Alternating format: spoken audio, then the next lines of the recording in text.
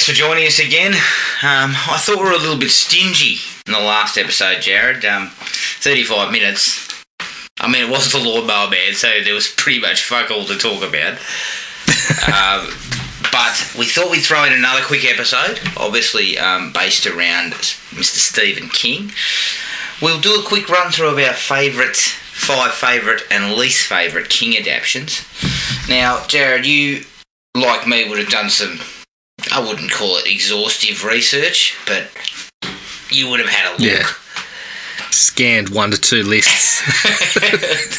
No, I had a bit of a look around. I had a look around, which was good because it reminded me of a couple that not that I'd forgotten about, but there's a bit of recency bias, and there still is on my list. But it was just a reminder, a refresher on a couple of things that ended up in there. Oh, it's a fair reminder on the bloke's output too. I mean, I did the key one I looked at was from Consequence of Sound, which was 80 of his titles ranked. Yeah, and that's which was a lot. Good that's list. Probably not actually fully exhaustive either. No, well, they included short stories that had ended up on the Twilight Zone and Creepshow and things like that as well, which was good to check out. Yeah, so they tried to go as far as they possibly could, but I suggest there's probably a few other little ones that were missed. Yeah, in all that. So I also dug into a list from a couple of years ago on Bloody Disgusting that was 10 King stories that may be too weird for an adaptation, and obviously, in the current climate, we're getting some of them. Yeah. So the long walk was on there. I'd love that. Obviously, that's I love that one too. But that's in a obviously in a production. Grey Matter was on there, which has been done in Creepshow now. Also, Survivor Type was on there. So, I mean, out of their 10, 3 of them have already been done. So yeah, they're doing well. The Long Walk would be the one that I'd love to see. I'm hanging out for that. That might actually be my favourite book. And then I would also love to see The Jaunt, which is out of Skeleton Crew, I think, which is one of his short stories, which is excellent. As far as his major properties go, or his big novels, I mean, what hasn't been done? Well, it's pretty much, once he writes it, it's going to be on the screen within a couple of years. So. Yeah. Or, if you're Stephen, you buy back all the rights to all your shit and do them again. Yeah, exactly. Whatever you feel like it. All right, let's kick it off. Let's kick it off at the bottom of the table to start with. It's no surprise, Jared, that our last episode gets a run here for me as the fifth worst adaptation. The reason why it's at fifth for me is it's essentially not really a King property. The Lawnmower Man. It's just the name of it that ended up being used. Unless there was some stuff. I mean, look, I haven't read the 8-page short story that you advised me it was in years and years and years. So I don't actually know what it was about. I don't think Stephen does either. If you pressed him hard on it, I'd suggest he doesn't remember what it was about. But I had to put it in there, just because there was so much shit around what had happened. And I actually, when I got the trailer for the episode that we did last week, it still had his name on it, which I thought was kind of interesting. It must have been taken off after it went through cinemas. Yeah, it was later in the process because, as I said, it got to video stores with his name on it. What are you doing, Stephen? Just fucking let that ride, mate. Don't worry about that. Yeah, because I mean, essentially, it was literally the company had rights to some smaller Stephen King stuff, and they got a script called Cyber God, and fucking slapped the name on it. But you know what though? That tells you how bad the film was. It had been through theatres, and Stephen kind of he'd been fuming about it for months. Then he was like, "Oh fuck this! I'm getting my name taken off this thing." That shows you where it was at. Yeah, disastrous. I think so. Look, it's at 5 just because it has such a painful sort of history and all relates to something that Stephen King wrote. But I had it lower down the list because of that. Now, what did you have at number 5, Jared? I actually had the Carrie remake. Oh. The one the latest one. Oh. Look, I didn't hate it.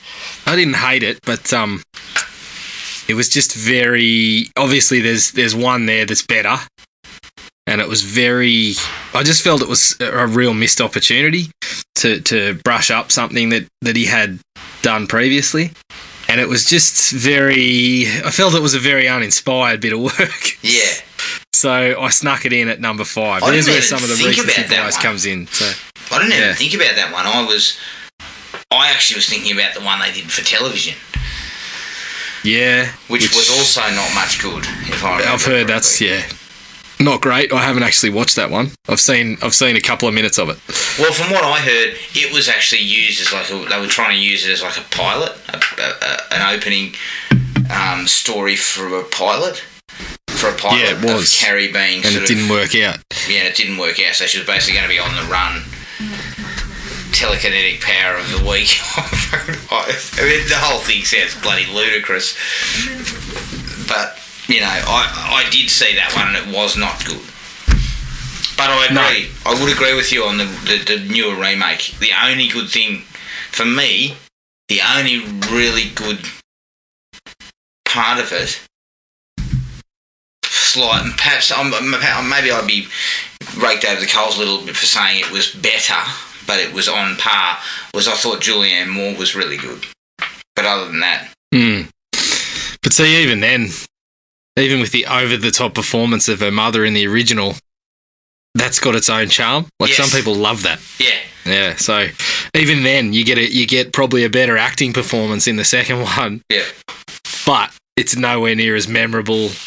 It's somewhat forgettable in comparison. Maybe the problem with the remake was it's just kind of like a little bit too...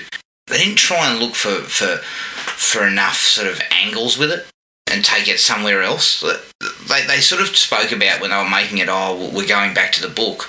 But it felt like they just went to the movie, the original movie, and then just did it again, but did it kind of a bit lackluster. Yeah. It had a shitload of talent behind it, which was interesting, but it didn't really work. Okay, let's mix it up a little bit. We'll go bad to good, bad to good, bad to good. All right. Right. My number 5 best. If I put the two of them together, they probably wouldn't make the top 5. But my number 5 best King adaptation is It Chapter 1. Which I just thought was fantastic. I think they kind of found the right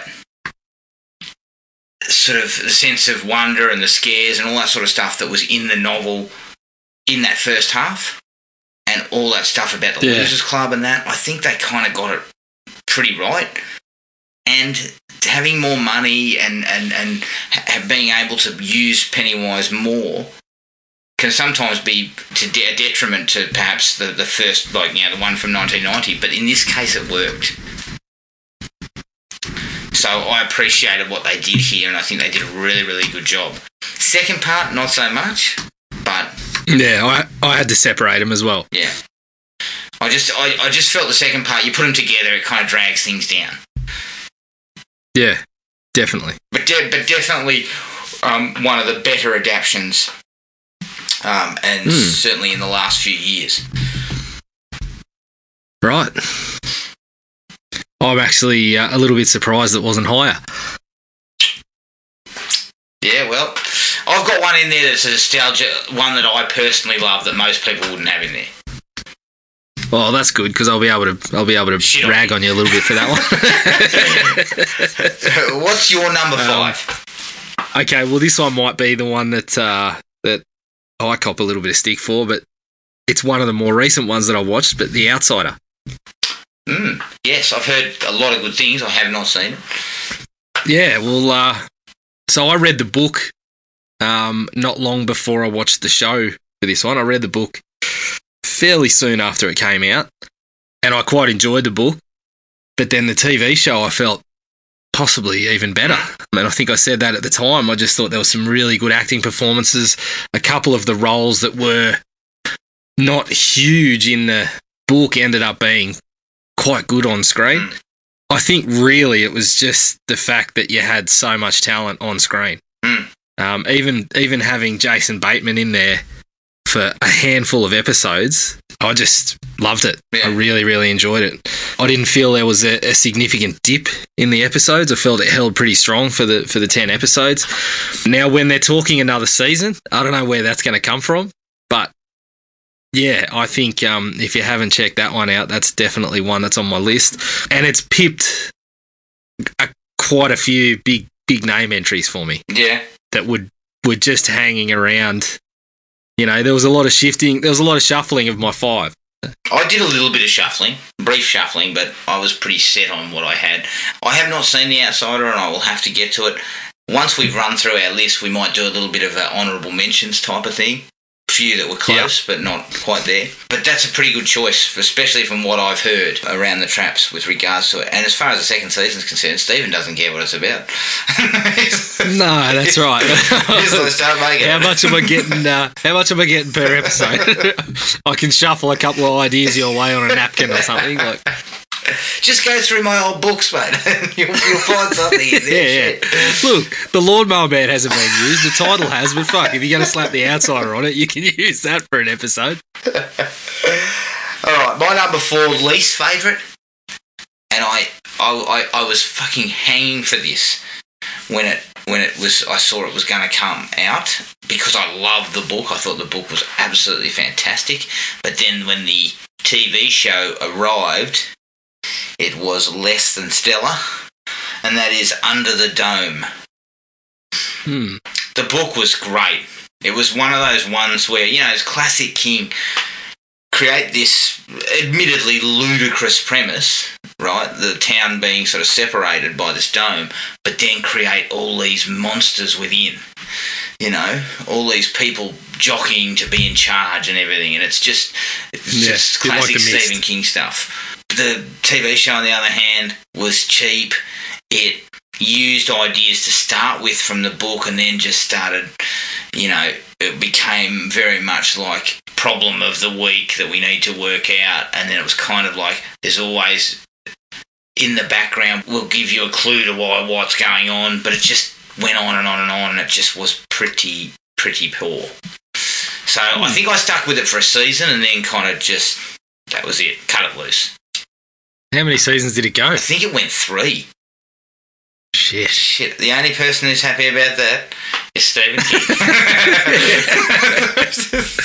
I mean, what was the third episode? On the fact that the bloke loves money, but he does. I can only imagine by season 3 it'd be like the fucking end of the Simpsons movie where people are just bloody banging on the outside of the dome and let us out. Yeah, exactly. I don't know. It just didn't have enough to sort of... Remember I talked about the Mist TV series? Yeah. The same problem applied. The movie version did it in 2 hours. In 2 hours the fucking TV show couldn't do in 10 episodes. And you know that's if you've got 10 hours to work with and you can't make it that exciting, then you know you've got something wrong. Yeah. And Under the Dome seemed to have 30 hours. Went for 3 seasons, Christ. Yeah. So yeah, maybe that was one that probably should have done a movie or a miniseries instead, perhaps. Yeah, I could have seen a miniseries because it's a pretty dense book. It's currently chalking up one of the doors around here. Yeah. But yeah, it's a dense book, and it could have been. You got a car sitting up on top of a stack of Stephen King books. Yeah, it's currently chalking up one of my vehicles, but it didn't know quite how to condense what was there into interesting stuff. So if you haven't seen it, I wouldn't seek it out. Yeah. All right, your number 4, mate. My number 4, and worst. Probably a little bit harsh on on this in some ways because it is entertaining in its own right. But Maximum Overdrive. Look, there's things to laugh at in the movie. I know there's some people in horror circles that absolutely love it, but in fairness, it's an absolute prick of a story that just, and it's any entertainment value out of it is purely because it's so bad. Yes. So and if Stephen knows that, then and has said it on a number of occasions, then. Yeah, I think we should just accept that. I saw a quote from him about it that said, I was so coked out of my mind I didn't know what I was doing.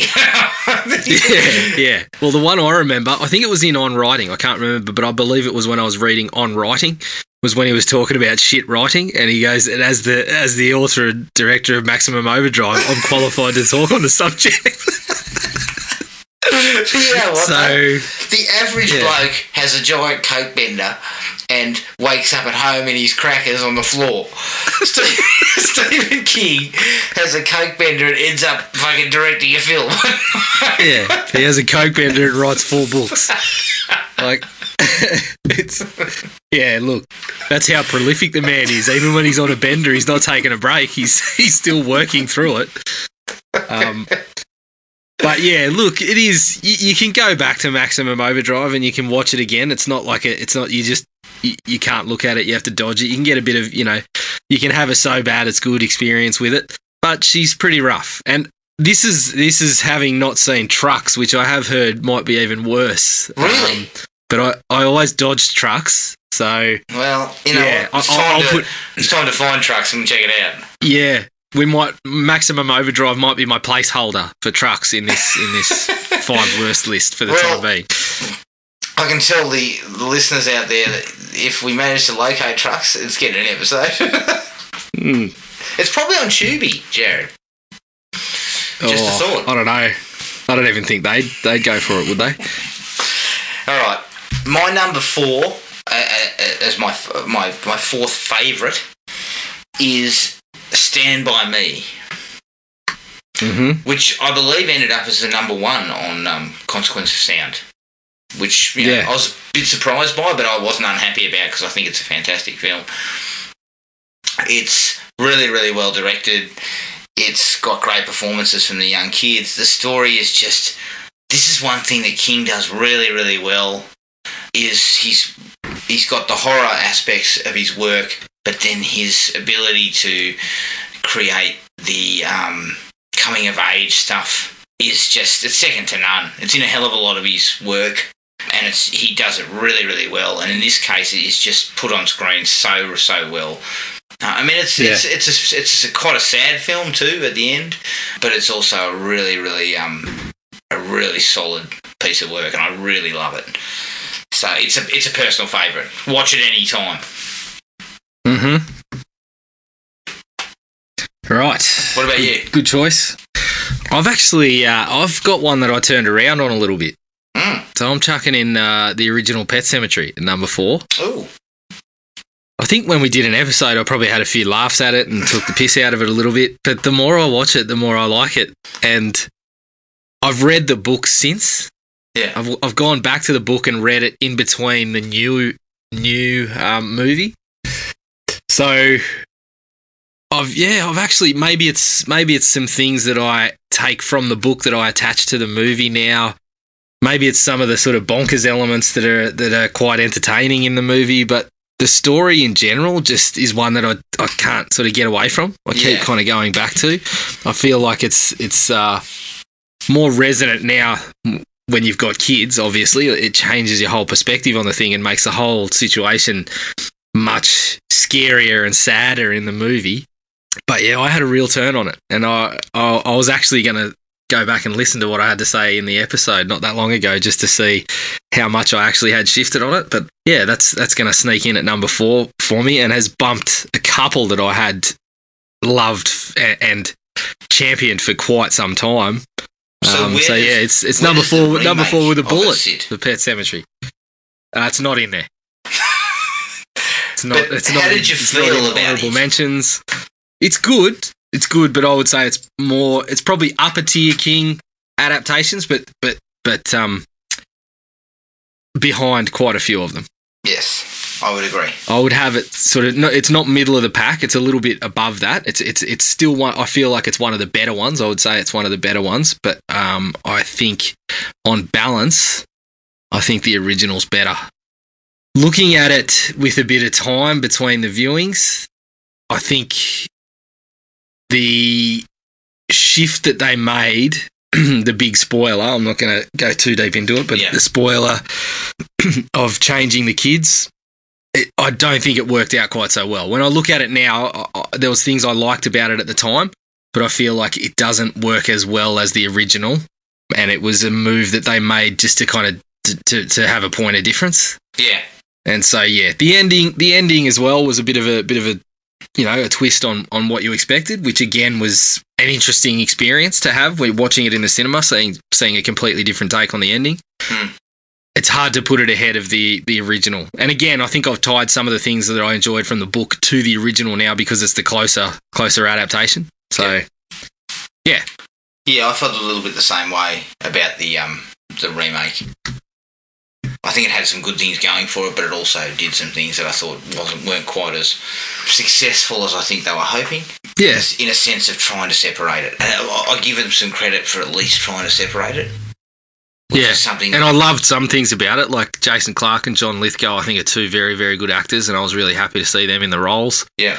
And there's less of a kind of over the top, like the original, you get some comedic moments out of almost because some of it's so balls to the wall in certain areas, and the remake didn't have that. I think the remake was going for a more straight-faced approach. Yeah, and although it succeeds in some ways, it doesn't in others. No, that's right. I mean, the bonkers qualities, things like Zelda. Fuck, that still scares me. Yeah, I know. Shit. Yeah, that's haunted me for a number of years.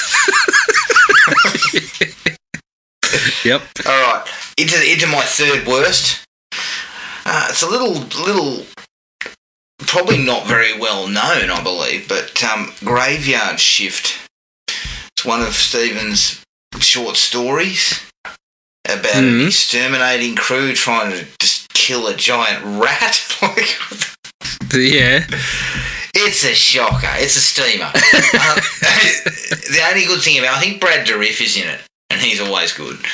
But other than that, I mean, if I remember correctly, the rat ends up caught in, dies in the gears of a combine harvester or something. I can't remember exactly what happens, but holy well, at least you know what a combine harvester's called now, Adam. That's a learning experience that we've had since. Yes, we have had since. Absolutely terrible, this film. Terrible. I think it might have made a bit of money too. I don't know how or why. It made some money. That name, Adam. Yes, I think Stephen King's Graveyard Shift. It was floating around that period. Remember, he has these renaissances. He had his 90s period, or late 80s, early 90s, where everything he had was being made, and then he went quiet for a long time, and now he's back, and the renaissance of King is back and has been for the last 10 years or something.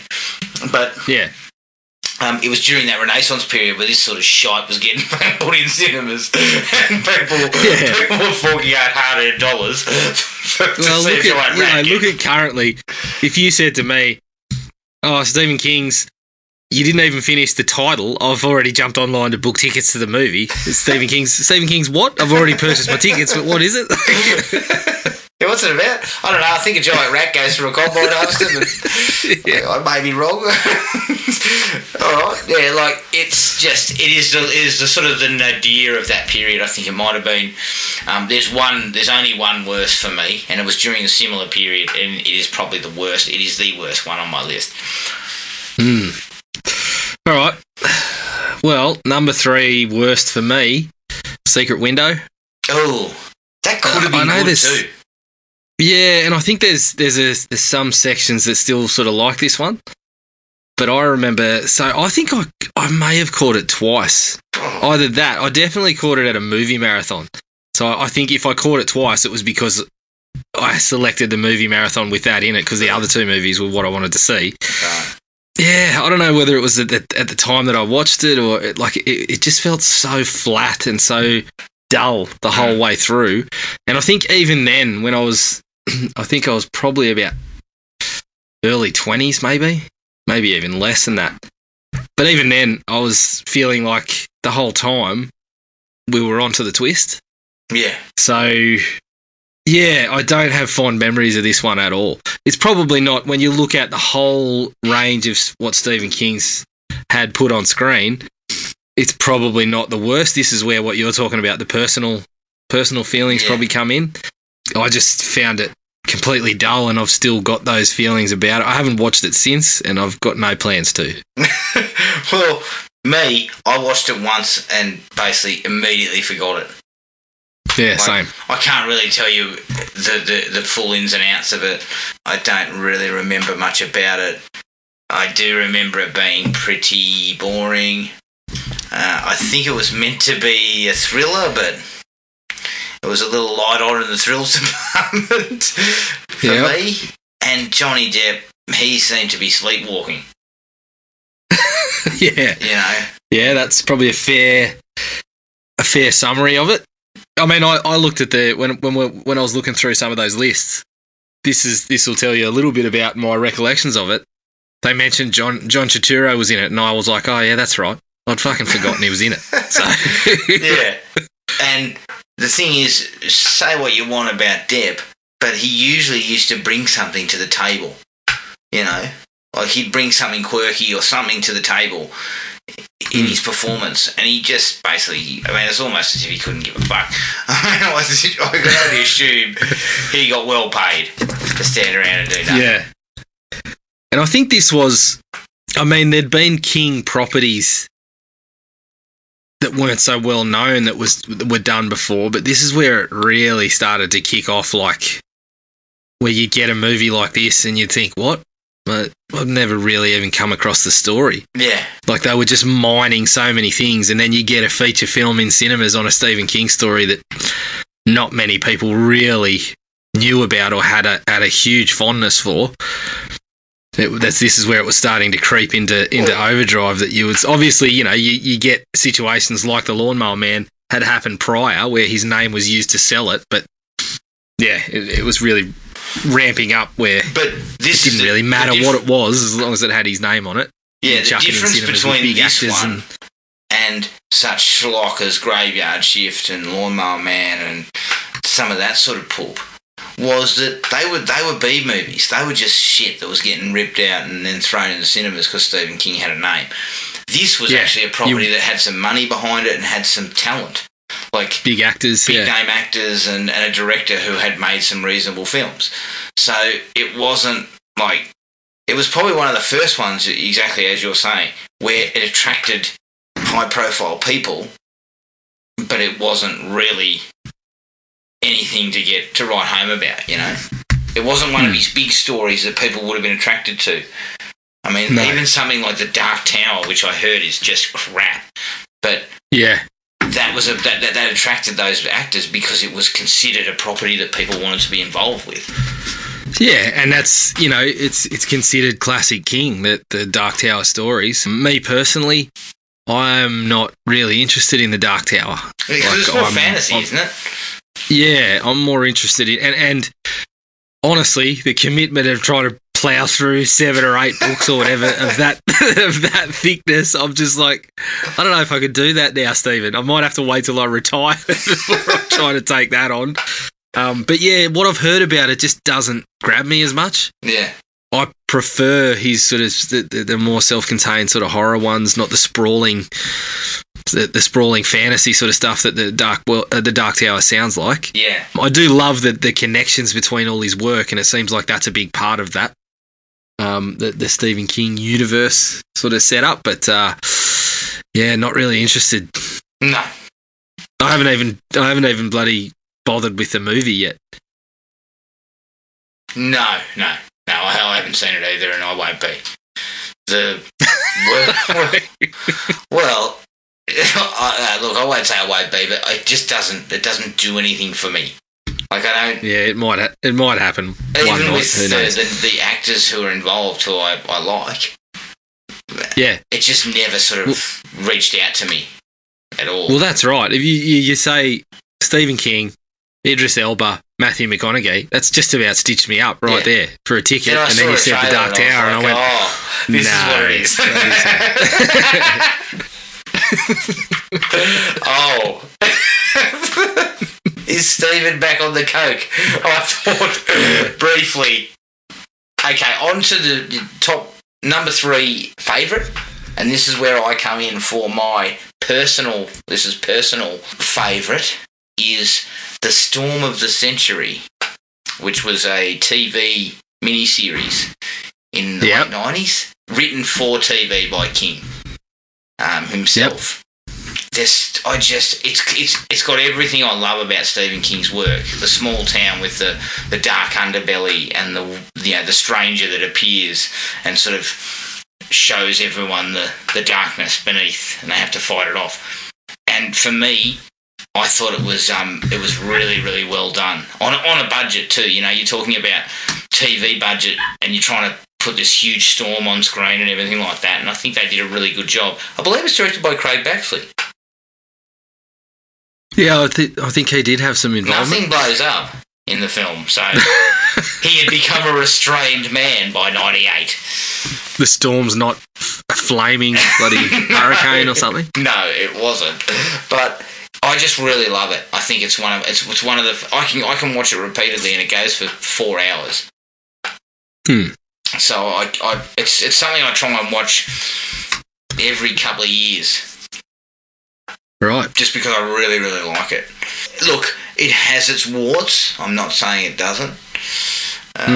It leans fairly heavily on religious motifs and things like that. But overall, it works in the context of this type of stories that Stephen King does, where it encapsulates a lot of that into one miniseries. Yeah. Look, I'm not going to kick you too hard for that one, but I will say you're probably the only bloke that's got that in a top 5. I haven't seen it. I haven't. Actually, have I seen it?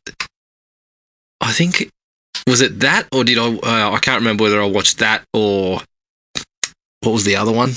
Not the bloody Bag of Bones or whatever. No, Rose Red, was it? Rose Red. I watched one of the miniseries and don't really remember much about it.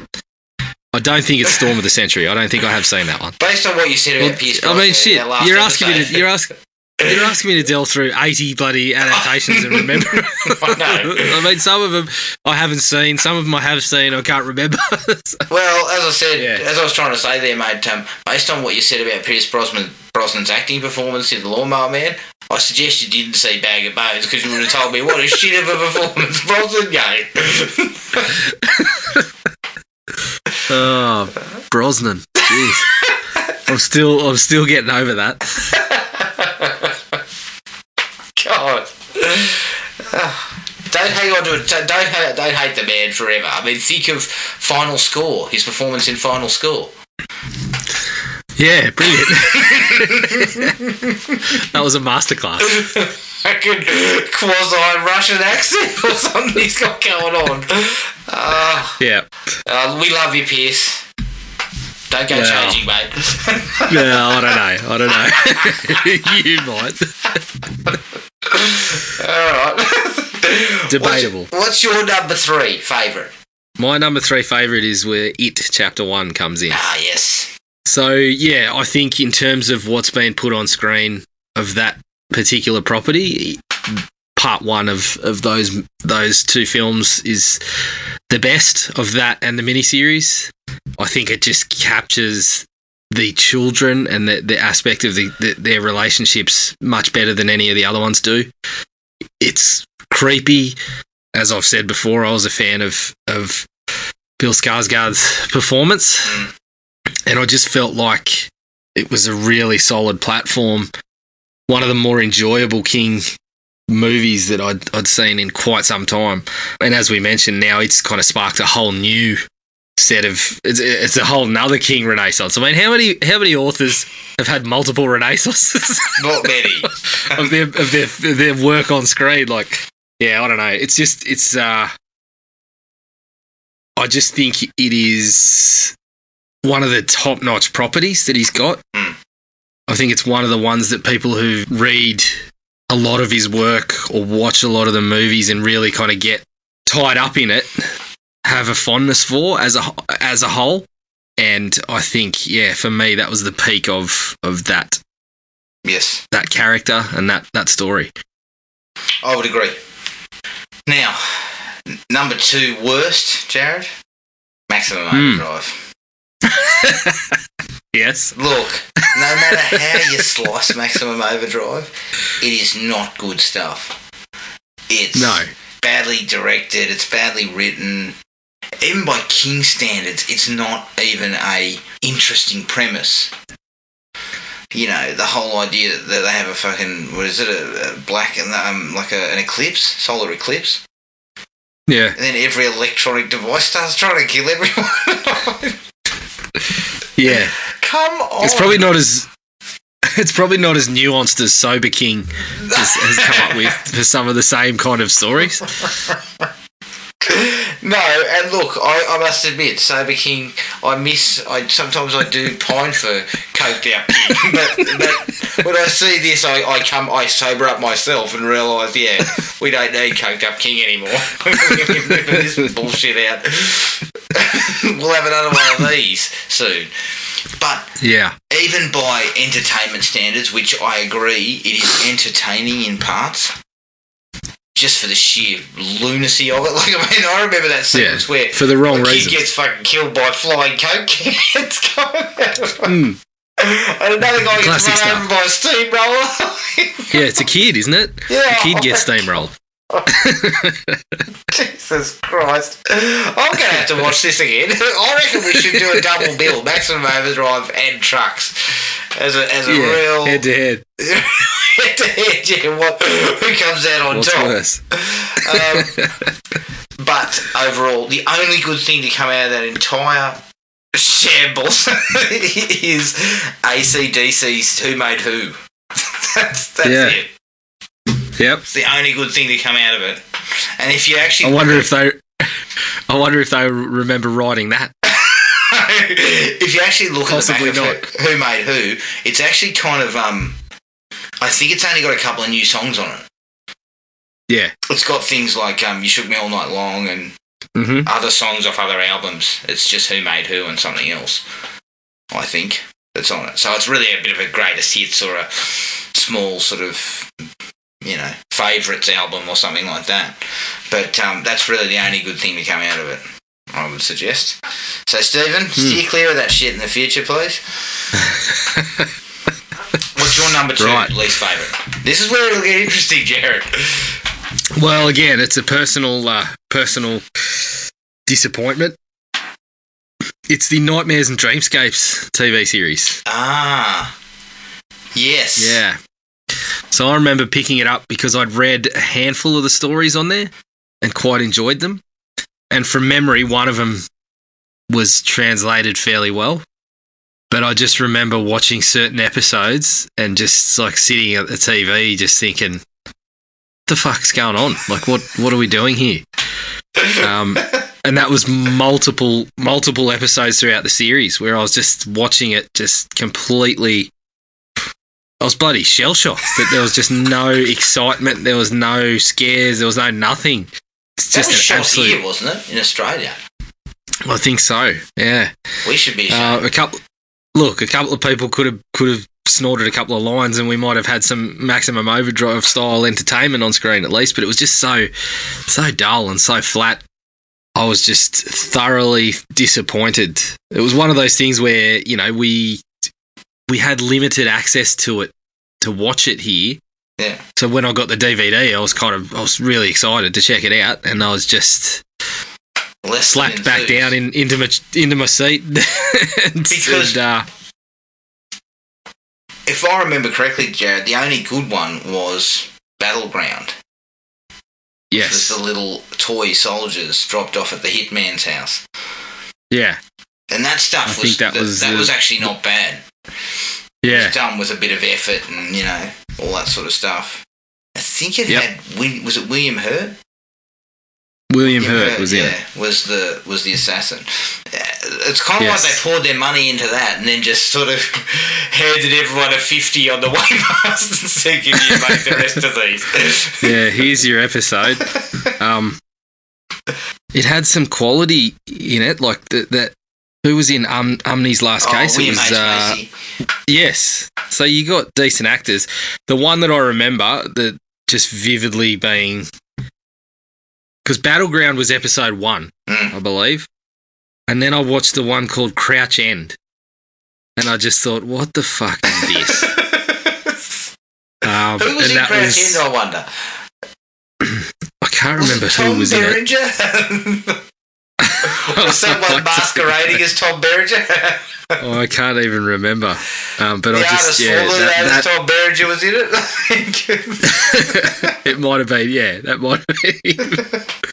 But that particular episode, I just thought, nah, I'm out. And they never won me back. Yeah, it was, I borrowed it off you. Funnily enough, I just very quickly Googled Screen Rants ranking each episode. Yeah. No surprise, Crouch End is dead last. So hang on, does it tell you who was in Crouch End?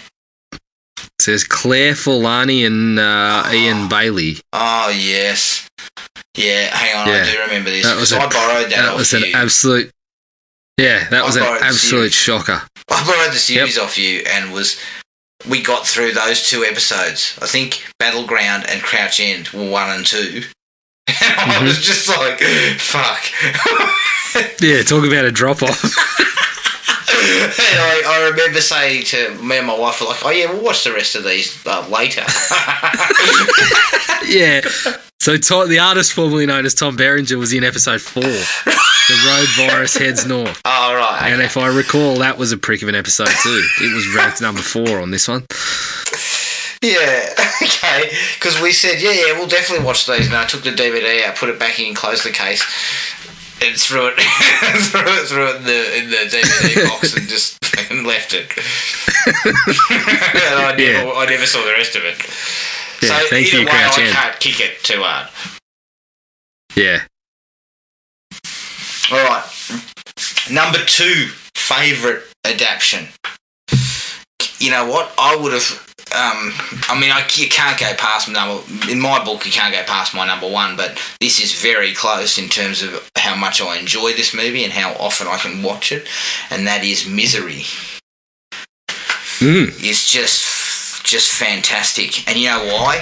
They actually took the story and they brought it down a few notches. They actually de-kinged it a little bit because King was running over people's heads with lawnmowers and fucking chopping feet off and stuff like this. And de-kinged it. Is that like how you debone a chicken? You de-king the story. You de-king the story. You de-king an adaptation by taking out all the shit. You de-king an adaptation by hollowing it out. Starting from scratch. No, the great part about it is it's a nice mix of both styles. E.g., it has those bits, those classic moments in it are from the book. Yep. But Goldman has nicely pared it down a little bit and made it more of a lean sort of thriller, but then throw in that moment of him being fucking hobbled, which is some of the scariest shit that King's adaptations have ever put on screen. Like just that whole sequence where he realises he's about to be hobbled. It's just horrifying. And the performances are absolutely fantastic. I mean, the sequence when he gets out of the room and he goes out exploring and then he hears her come back, it's fucking white knuckle stuff, man. As he's busting his ass to get back, and they're cutting from him to her, and it's great. It's really, really great stuff. Directed with real style too. With panache? Panache. Unfortunately, Rob Reiner forgot what panache was later on in his career. Because he has made some pure shit after this. Yeah. That was certainly one of the ones that was factoring in my 5 while I was doing some shuffling. So my number 2, probably going to be a bit of a surprise to you, but it's The Shawshank. It's So Shawshank Redemption, number 2. The Shank 2. Yeah, look, it's a classic, no doubt. Absolutely brilliant movie. And it's one where the story was so good that they pretty much just took it straight to the page. Yeah. Straight from the page, I mean. Like, I recall very small differences, like things like the, if my memory serves, things like the hammer in the Bible, where the warden says salvation lies within. Yeah. That, like, I love that kind of line. I think in the book there was 3 wardens. And they just distilled it into one. And they rolled them into one for the movie, which I think was a very good choice. Yeah. And I also believe they don't, again, spoilers for a very old movie, but I don't believe they kill his cellmate either. I think he gets shipped off and takes a deal, which, again, I felt was the better move. Probably a little more unrealistic and takes a little bit more you got to cop a little bit more with that decision, but I felt in terms of what it meant for the man in the story, it was more wrenching and sort of, you know, just showed how desperate his situation was and whatever. But I just feel like, yeah, it's such a great story. Not only that, but they managed to get an absolutely stellar cast. Yes. I mean, when you got guys like Clancy Brown in minor roles, you're probably doing pretty well. So, yeah, number 2, and I'm almost certain that'll be your top of your list, but I won't. I'll wait to hear from you then. So fun fact, though, people in the know have stated that Andy could not have possibly shifted his way through a sewer pipe like that. He would have died. Yes, yeah. Due to the methane levels in the shit. Yeah, I have heard that as well.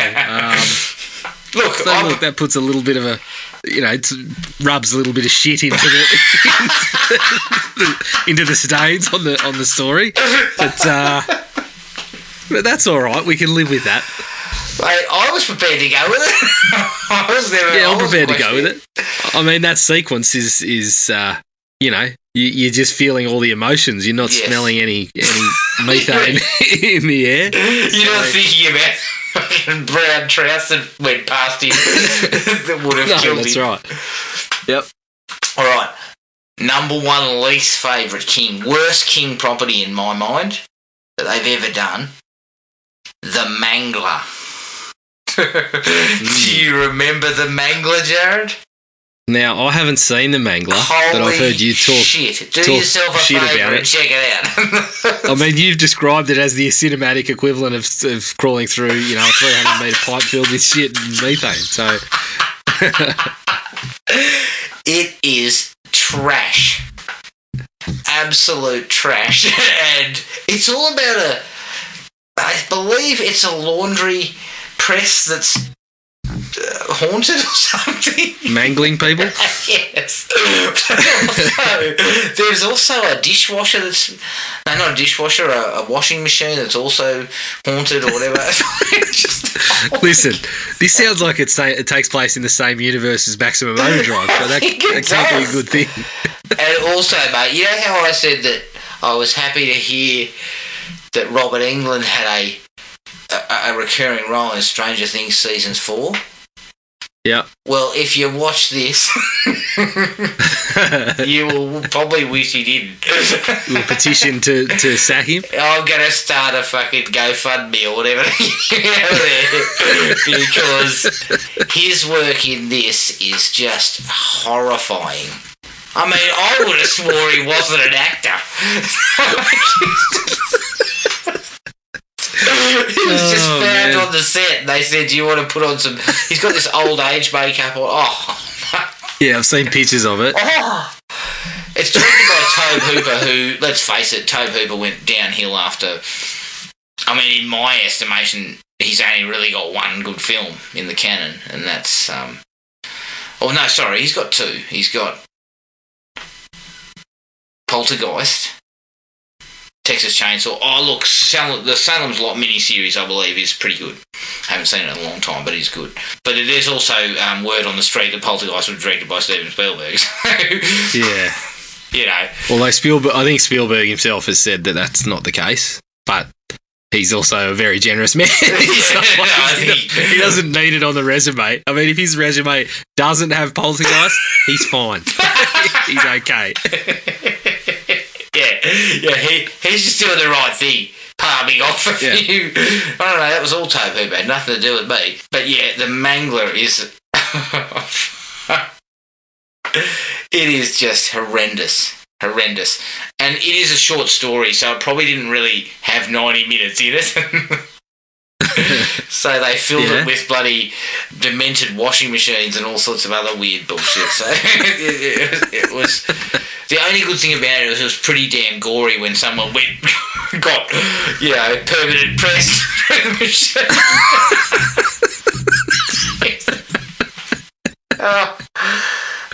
It just sounds ridiculous. Look, I'm going to have to seek it out. So I'm going to have another look at it. It was just... God. Wow. Yeah, look, Robert Englund, his next... After the Mangler, his next job should have been Welcome to Dracula's house. Yeah, so you tell me he's not on stage? He's going to show you to your table. Yeah, and get you a bottle of, $10 wine. Good. But knowing Robert, he'll say it in a really sort of menacing format. Yeah. And his old age makeup will probably look better than it did in the Mangler.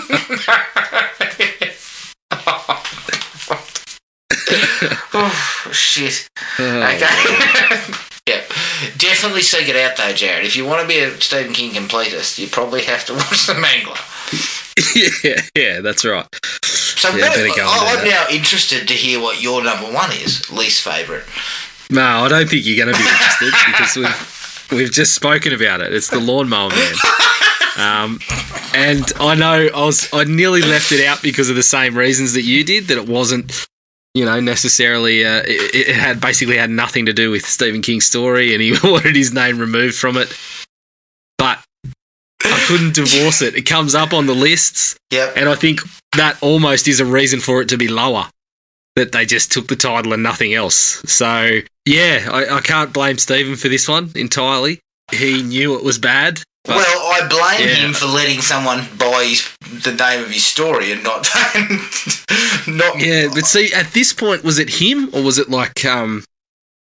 was it when you just basically sold your rights to the stories? I think so. I know this is all a big thing in comics, and I think it is similar with books now. I don't know the depths to which he actually had the say on what he sold and what he didn't. Right. So you're saying that the publishing house might have sold his. Yeah, because I know, when you look at, it's similar to the Friday the 13th stuff. Whether you were work for hire and things like that. I don't know enough about publishing and what the authors get as to say whether when he submitted a book and they published it, it was a Stephen King book, but was it owned by the publisher and did they sell the rights and he got cuts, or I'm not entirely sure. I mean, if it was him, then we'll throw a little bit more shit his way for selling the story. But I mean, once he does that, so he's got no say over whether that studio just says, we'll call it The Lawnmower Man, and he's got no control. Make it have nothing to do with the story. So I give him a pass on this one, but it does come up in the Stephen King adaptations. So it's absolutely. I mean, watching it the other week was a horrendous experience. It was so boring and just, the so of the time of that period where, we'll make a techno horror flick and we'll just chuck everything at the screen. The technology's got to be, as you said, there's nothing to data film like chucking all the technology that you can on there. So yes, it's just, the experience just doesn't hold up at all. And I don't know, did it ever? Did that ever look good? I don't even remember it thinking it looked good in the 90s. I remember seeing the posters in the 90s and it's, the idea piqued the interest. But now, going back to it, it's just, it's got very little to offer. The problem with that stuff is that because those visual effects and that they were working on weren't out there much, the filmmakers just assumed that people want to see this because they've never seen anything like it. Because we don't have a lot of visual effects at the moment. This is cutting edge. Yeah. But the problem is, even at cutting edge, it was pretty bad. Like, if I'm the director, I'm looking at those sequences and going, shit, we need to find something to fill some of these gaps and get rid of a bit of this stuff. You look at Terminator 2. You talked about, comparing the effects in Terminator 2. Well, Terminator 2 is showing a man melting into liquid metal, essentially. It looks pretty good. As a man forming from liquid metal and then reforming and whatever, that stuff looks pretty good. You could look at it and say, yeah, that looks like liquid metal. When you look at the Lawnmower Man, they chuck a video game on screen and everyone knew that was going to age badly. But when Terminator 2 chucks a liquid metal man on the screen and it looks pretty damn good, there's less of that to happen to it. Yeah. I mean, if it looks pretty much like liquid metal then, it's going to look like pretty much like liquid metal in 20 years. But I think Lawnmower Man's going to look like a shit video game in 20 years. If you look at Terminator 2, though, again, looking back on Terminator 2, what they wisely did in Terminator 2 is most of those FX scenes are augmented onto the actual onto a background actor and background that is real. So when you see that one of my favourite bits with the visual effects is where he slips the knives through the elevator doors and then goes whoosh and opens it. Yeah.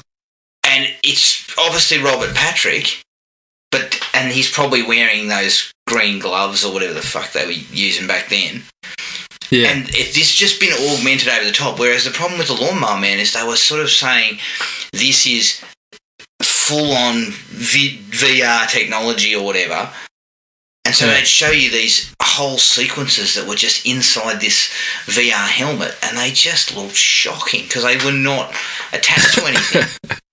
Yeah, they did. They looked awful. I would agree. After watching Lawnmower Man again, I mean, Christ, I didn't really like it that much in the first place, but it went down. But I disliked the story. I disliked Pierce Brosnan. I disliked pretty much everything about it. But the thing is, Pierce Brosnan would probably be fairly happy that you were willing to shovel one pile of shit off him and onto Stephen King. That's right. He's probably very happy with that. I mean, I'm not talking about his fashion sense anymore, so that's correct. Yeah. No, definitely. I can understand why you put it at number one. Okay, number one, favourite King adaptation.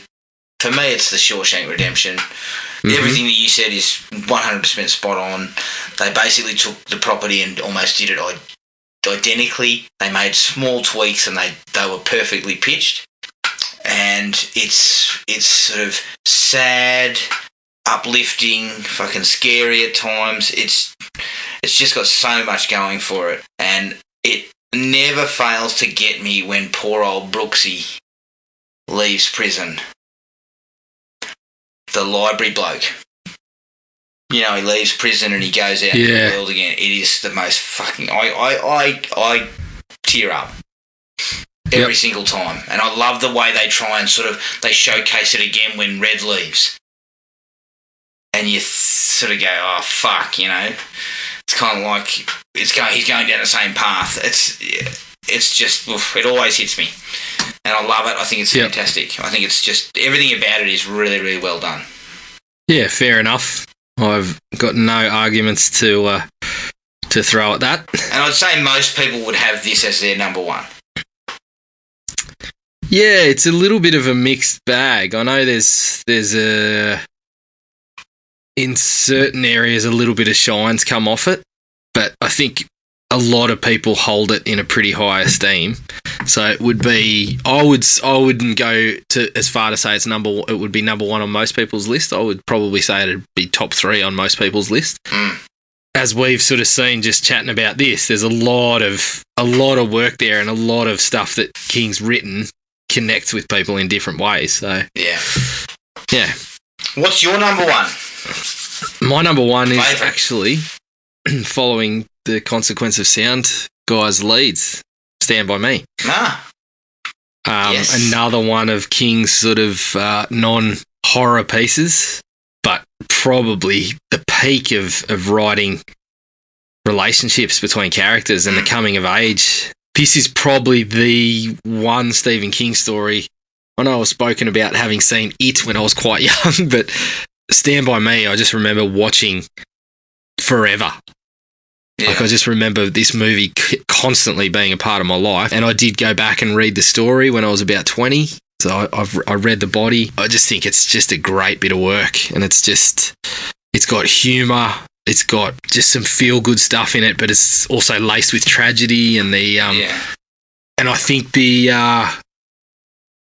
voiceover hits more now than ever because, you're getting to that age.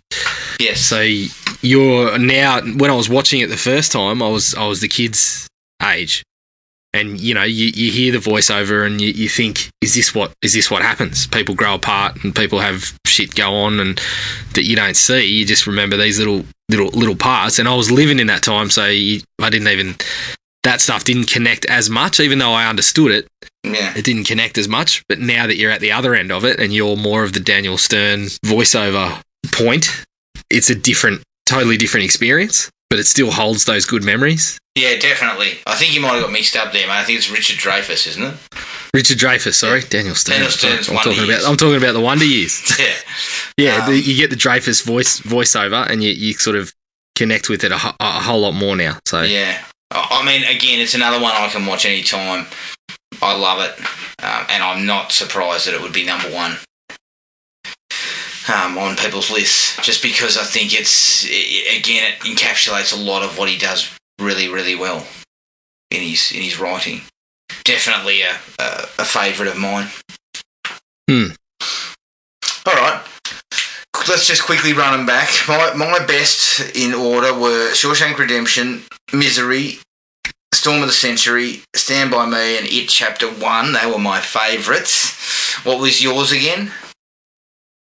So number 1 was Stand By Me, 2 was The Shawshank, 3 was It Chapter 1, 4 was Pet Sematary, 5 was The Outsider. Okay. And worst, I had The Mangler, Maximum Overdrive, Graveyard Shift, Under the Dome, and The Lawnmower Man. Yeah, so mine was, I had number 1, Lawnmower Man, number 2, Nightmares and Dreamscapes, number 3, Secret Window, number 4, Maximum Overdrive, and number 5 was the Carrie remake. All right. Honourable mentions. What else floated and hovered around that top 5 for you? Well, I didn't have a whole lot for the worst. No.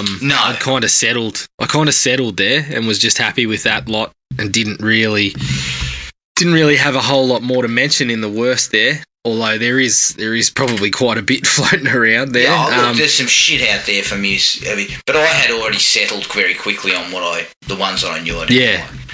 I was the same, whereas the best was much, much more difficult. So, again, something more recent, I really enjoyed 11/22/63. Even though I enjoyed the book more, I felt the TV show did a pretty good job, and I still feel it's one of King's best endings. There's just a scene at the end where I think he just absolutely nails the landing, just encapsulates it in a moment. So that was one that was on my list. I had The Mist. What about yourself? Floating around. Yes, I did too. That was actually in my 5 for a while before I was sort of, doing some shuffling and some back and forth. The Mist was definitely in there. Yeah, I enjoyed The Mist a lot, and I thought it came close to being there. Yep. The other one, which is a bit of a surprise, because it's not one of his well-known ones, but I've always enjoyed it, is The Night Flyer. Yeah. Yeah, I don't mind The Night Flyer. It was not near my top 5, but I think it's definitely a good flick, and it's worth a mention. Yeah. Mine, similar to that, would probably be Dolores Claiborne. Yeah. I think that's a pretty solid movie and a good story that really was probably never going to sneak into the top 5. It was another one that I personally felt was a pretty solid bit of work. Yes, I would agree there. You had Misery in there. Yeah. It was pretty close for me. I also had The Green Mile. Yeah, that was there. I've got sort of mixed feelings about The Green Mile. Yeah. I think it's got some really, really good stuff in it. I preferred the book 10 times more than the movie. Yeah, I read the book as well, and it probably is better overall. Yeah. But I was very happy with the movie, and I there was a couple of years there where I absolutely loved the movie and went back to it multiple times. Yeah. But I've given it a bit of distance for the last few years. I mean, I can watch it and I do enjoy it and all that, but I really love the book, and I thought the book was just more enjoyable, and after seeing the movie I was kind of like, I liked it, but just didn't quite hit for me. The last ones on my honourable mentions were, and I've never been a huge fan of this, and this is where it's sort of a personal list rather than necessarily going on all the merits, but I was never a huge fan of The Shining, but I felt like it was worthwhile mentioning and being around that sort of that mark. If I looked at it, and I've developed more of an appreciation for it over the previous few years, but I was never. It was never a personal favourite of mine. I like it more than Stephen King does. I'll put it that way. He hates it. He really hates it. But yeah, it just never resonated with me on a level where I would say it was in my top 5. No. And tying into that, again, not close to the top 5, but I did feel like Dr. Sleep was worth mentioning because it was one of the more recent ones that I actually did quite enjoy. Yeah. Look, the interesting thing for me is that there are a number of his books that they've adapted which could have been really good. So let's bag these up as kind of disappointments. Not worse, not good, but they were disappointments because they could have been better. The Dark Half, the George Romero adaptation of The Dark Half, it had some things going for it. I thought the performance of Timothy Hutton, the dual performance of Timothy Hutton was pretty good, but it just doesn't resonate like the book does. And it could have gone further, but didn't. And another one that I sort of felt could have been really good, and I really like the book, is Needful Things. Yeah, which isn't a bad movie. No. But it's just not a classic by any stretch. I did read something that King was saying that, you know, they had filmed like a 4-hour cut of it, and it was much, much better. But they chopped it down to get it in cinemas to 2 hours, and he said it doesn't make any sense. Because they had to cut out all this interesting stuff and all the character backstories and everything that you got from the book. The book is great. I really love the book. It'd be interesting to see the whole cut. Maybe Stephen's just angling for another release to sweeten the pot a little bit. Yeah, that's right. Get a little, he's a little more cash. A little more cash in the skyrocket. And there's one of his novels that has not been adapted yet that I really wish would. And that's From a Buick 8. Yeah, well, isn't that in conversations at the moment? Oh, look, they're all in conversations. They're all in conversations somewhere, but I would love to see that. I remember reading just recently that was on the table somewhere. Because it is another one of these supernatural mixed with coming-of-age stories, and I just really, really liked it. Yeah, I've just had a little read here, and it might excite you to know that the man of the 2000s has got his name attached to the Buick 8, mate. Thomas Jade. Yes. I recently dropped him off after a 20-year contract. Do I pick him back up? Is that what I do here? You're picking him back up. I've signed him to a fresh deal. Yes. Look, he's on a 1-year contract with a possible extension. Yeah, I think it's up in the air. Look, give him a 1-1 at the team's. The second year is at the team's discretion. Yeah, exactly. So, although I do believe he was pretty good in that Stephen King one that's on Netflix. Yes. 1922. Yeah, and I have heard that is also quite a good little movie to check out. I also haven't seen that other one, In the Tall Grass. Yeah, That was one he wrote with his son, wasn't it? Yeah. I might have to have a bit of a look. I didn't mind Gerald's Game either, as a little bit of a... Yeah, Gerald's Game was pretty good. Yeah, it wasn't too bad, because I remember reading the book and thinking, this is, unfilmable, basically. Like, it'd be very difficult to do this.